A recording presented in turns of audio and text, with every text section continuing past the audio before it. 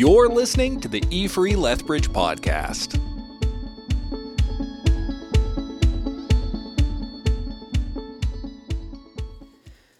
The theme of light and darkness runs throughout all of Scripture, beginning in the first verses of Genesis. Genesis chapter 1 tells us that in the beginning, God created the heavens and the earth. And the earth was unordered and uninhabited, and there were deep, disordered waters covered by darkness. But in the midst of those deep, dark, disordered waters, God is present, and he begins to bring order to the chaos. Into the darkness, God speaks, "Let there be light," and there was light. The opening verses of Genesis are reimagined in the scene in C.S. Lewis's book, The Magician's Nephew. In the darkness, something was happening at last. A voice had begun to sing. It was far away, and Diggory found it hard to decide from what direction it was coming. Sometimes it seemed to come from all directions at once. Sometimes he almost thought it was coming out of the earth beneath them. Its lower notes were deep enough to be the voice of the earth herself. There were no words. There was hardly even a tune. But it was, beyond comparison, the most beautiful noise he had ever heard. It was so beautiful he could hardly bear it. The eastern sky changed from white to pink and from pink to gold. The voice rose and rose till all the air was shaking with it. And just as it swelled to the mightiest and most glorious sound it had yet produced, the sun arose. God takes a dark, watery chaos and turns it into a place filled with light and life. A place where humans can flourish, living in perfect relationship with him. But it's not long until things start to unravel. In Genesis 3, Tish Harrison Warren writes, "We watch with horror as sin enters the world through the rebellion of Adam and Eve. Poison is poured into the stream of humanity and death breaks loose on earth. The wreckage is devastating and pervasive. Because of the fall, there is brokenness in our bodies, in our interior lives, in our relationships with each other, in nature, in culture, and in societal systems. The world has become dark, and our desires have become disordered. And we are now at odds with others and with God himself." But then, still in Genesis 3, verses 15, we get a glimpse of hope. To the snake, God says, "I will cause hostility between you and the woman, between your offspring and her offspring. He will strike your head and you will strike his heel." It's this very strange but beautiful promise. One day, a descendant from the woman would come who is going to rescue humanity from the darkness. This first whisper of the gospel, a foreshadowing of the good news to come. But in the meantime, the rebellion of Adam and Eve has infected everyone, and the Old Testament traces the downward spiral of humanity, each story underlining the same basic idea. When humans stop trusting God, when they define good and evil on their own terms, it results in a world of tragedy and death. While it seemed like God's whole plan was lost, there was this group of people called prophets who revealed promises to God's people of one who was coming, who would restore what had been broken. In the midst of a period of chaos and conflict, darkness and despair, one specific prophet named Isaiah tells us more about this king who would bring light into the darkness. "The people walking in darkness have seen a great light. On those living in a land of deep darkness, a light has dawned." These words echo the words of creation. The God who brought light into the darkness in the beginning had a plan to do it again. Darkness, or the absence of light, is more than just a physical reality of our universe. In Scripture, darkness is also the realm of brokenness, sin, and deception associated with guilt, shame, and hiddenness. But the opposite is also true. Light, a reality beyond the physical, reveals. Light banishes darkness. Light is associated with life and with goodness. Isaiah 9 continues, "For to us a child is born, to us a son is given. A child is going to be born, and his birth is going to mean light entering the world of darkness. And he will be called Wonderful Counselor, the one who will accomplish great wonder, Mighty God and everlasting Father. The child to be born would be the very embodiment of the mighty God and the Father of eternity, and Prince of Peace, the one who reigns and who will bring wholeness to what is broken. We read these words today and know who this child is. We know this is Jesus, the promised Messiah, but this promise comes during a period of Israel's history spoken 700 years before the birth of Christ. We enter the story and are invited to embody the longing for and the anticipation of the coming King. Though now we know the Christmas story, the story of Jesus' first coming, we are invited to enter into the confusion, the longing, the frustration, a sense of dreams deferred that people of Israel felt year after year, generation after generation. Christmas calls us out of our moment in time to not only remember, but to join the people of Israel in their waiting for the coming Messiah. Christmas calls us to face the darkness and see the light that overcomes. Christmas calls us to invite the light of Christ into our lives beyond this holiday season. We prepare for the hope of Christmas by waiting on the dark streets of Bethlehem, our eyes straining to see a glimpse of the dawning of the everlasting light. For centuries, beginning in Genesis 3, God continued to reveal his plans and promises. These promises throughout Scripture pointed to a Savior who would deliver the world from the bondage of sin and establish God's kingdom on earth. For 400 years, God spoke no prophetic words or encouragement to his people.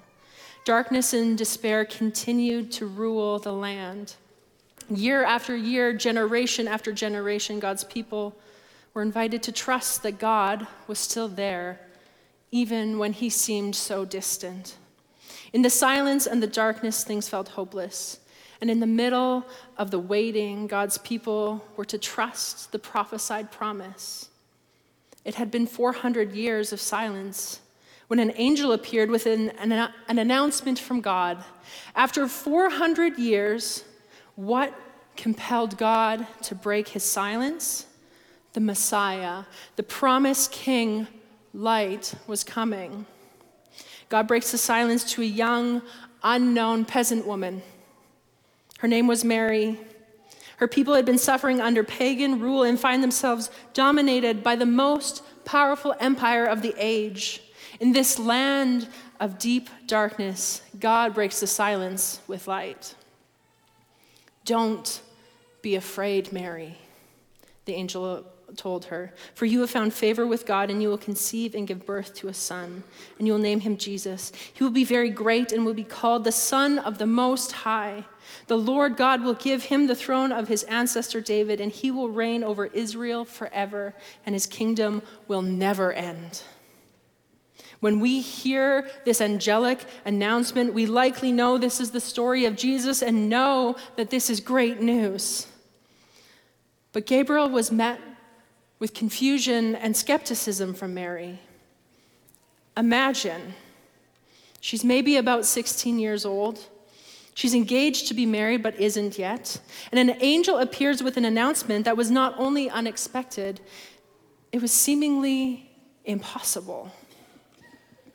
She was supposed to have a baby. But not only is Mary unmarried, she is a virgin. And she's supposed to have a baby? That's literally impossible.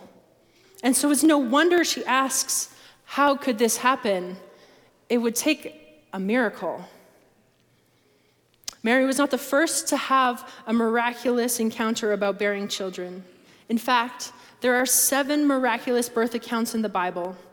Interestingly, in Scripture, 7 is the number of completeness, and it often references a holy number. The first 6 of these encounters occurred as the result of some unusual circumstances, such as pregnancies to women who were well past childbearing age or to women who were barren. The 7th miraculous birth, the final one found in Scripture, the one of completeness that echoes the 7 days of creation that results in life, is reserved for the announcement of the birth of Jesus. God speaks a miraculous birth announcement unlike any heard before. Mary would have a child who would be conceived through the power of the Holy Spirit. Though at first a skeptic, Mary's response to God's invitation is an unreserved yes. Mary, in faith, did as the Lord commanded, humbly submitting herself to God's will. Yet Mary was not alone in this promise. Joseph, who was engaged to Mary, was known as a righteous man, and at the news of her pregnancy, he considered calling off the marriage. As one who obeyed the law, Joseph could not take Mary as his wife, since she was suspected of living in sin. His plan was to call off the wedding quietly, not drawing attention to shame Mary, but to just quietly call off the wedding. He knew that being pregnant under these circumstances could permanently ruin both of their reputations. Those around him would have affirmed his right to cancel the wedding. But as he considers to call off the engagement, Gabriel appears to Joseph in a dream and says, "Do not be afraid to take Mary as your wife, for the child within her was conceived by the Holy Spirit, and she will have a son, and you are to name him Jesus, for he will save the people from their sins." As Mary's fiancé, Joseph was just as chosen as she was, and his quiet sense of honor may be one of the reasons God chose him. Joseph, in faith, did as the Lord commanded, humbly submitting himself to God's will. He was willing to let his expectations of his life and his marriage be changed by God. What Gabriel shared with Mary and Joseph was exactly what God's people had been waiting for. The child Isaiah had written about 700 years earlier, the fulfillment of a long-awaited promise. It just took a minute for these soon-to-be parents to process what was happening. Despite all that was on the line, socially and culturally, Mary and Joseph both realized that the angel's news wasn't an inconvenience or a burden. It was the good news that they had been long awaiting. The yes of Mary and Joseph changed everything. Just a small moment in time for each of them, yet its significance cannot be overstated. In this moment, Mary and Joseph became God's partners in his plan to usher in the restoration of all creation. In the darkness, we were waiting, without hope, without light, till from heaven you came running. There was mercy in your eyes. To fulfill the law and the prophets, to a virgin came the word from a throne of endless glory to a cradle in the dirt. In the darkness, we were waiting. It had been 700 years since Isaiah's prophecy that the light would come. Centuries later, Jesus, from his throne of glory, enters our world to fulfill God's promise. Not as the expected, triumphant king, but as a baby wrapped in cloth, lying in a manger, a cradle in the dirt. Most of us are very familiar with this story of the manger, at least visually. Everything is picturesque.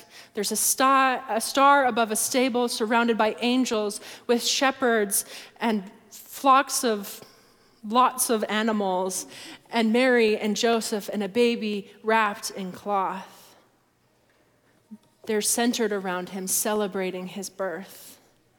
But I wonder if our familiarity with this scene keeps us from experiencing the message fully.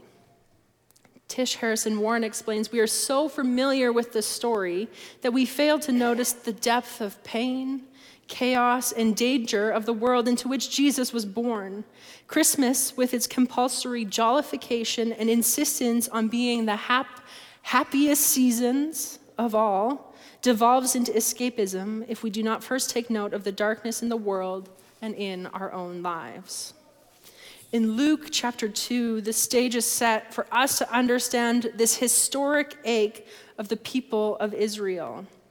Israel was ruled and governed by Rome, an empire that perpetuated the suffering of the people in their midst, and it governed with fear. This leads us to the census. At this time, a census was not taken to generate the boring statistics that you read, that the government of Canada tells you about how many people, I don't even know what they do because we don't even read them. And you don't even know that you probably do them because you just click some boxes. It's not that kind of census. A census was used as a fear tactic to keep everyone in the Roman Empire in line. It was a way to keep tabs on where people were and what they were doing. This was a time of great danger, and every time there was a census, there were riots, chaos, and people got killed. The people of Israel were weary, eager to know that their pain would end, that these prophecies spoken long ago would give way to the fulfillment of the promise that a king would come and bring an end to this continuous suffering.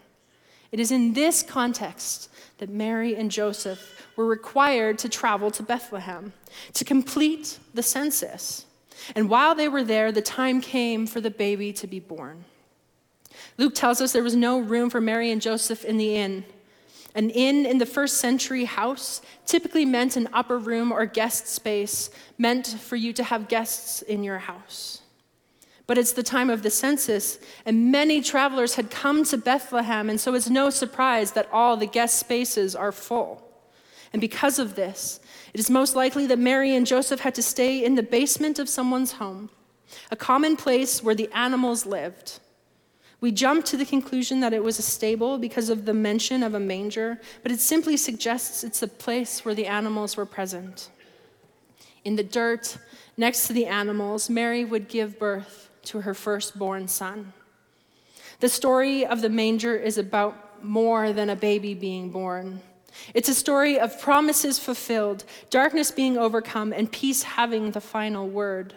It's about a God who loves us so much He came into the world, a Father who wants to make sure we can see His loving and living flesh. It's about being rescued from the darkness and despair of our own lives.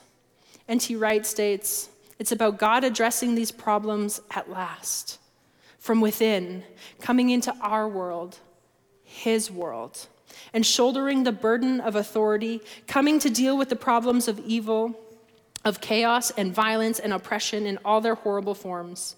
And when we look hard at those promises and come to grips with what they really mean, are we able to grasp the real comfort and joy that Christmas truly does provide?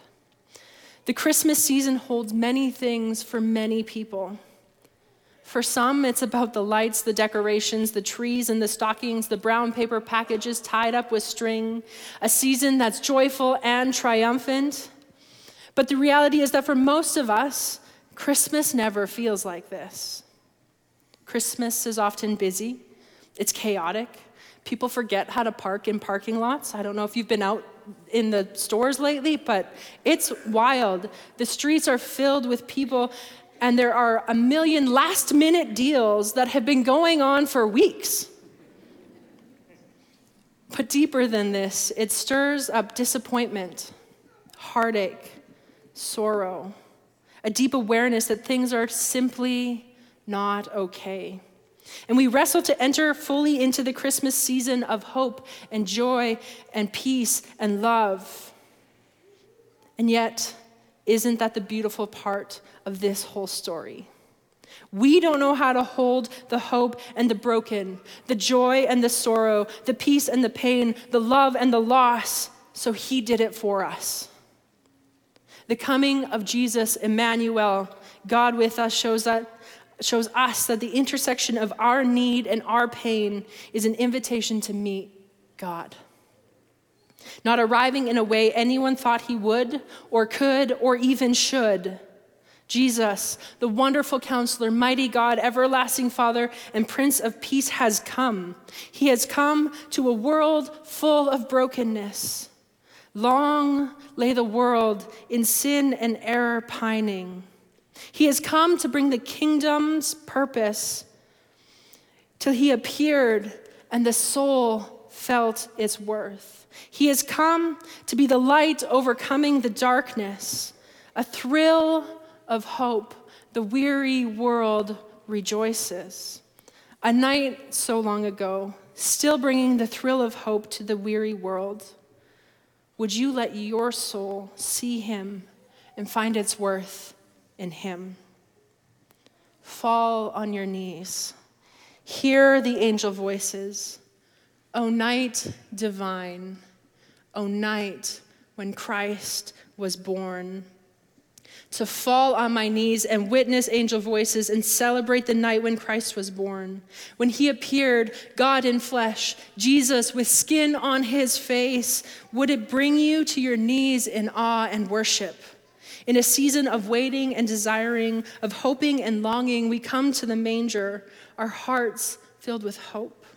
And we invite Christ, the light of the world, to come again into our lives and into our beautiful but dark and broken world.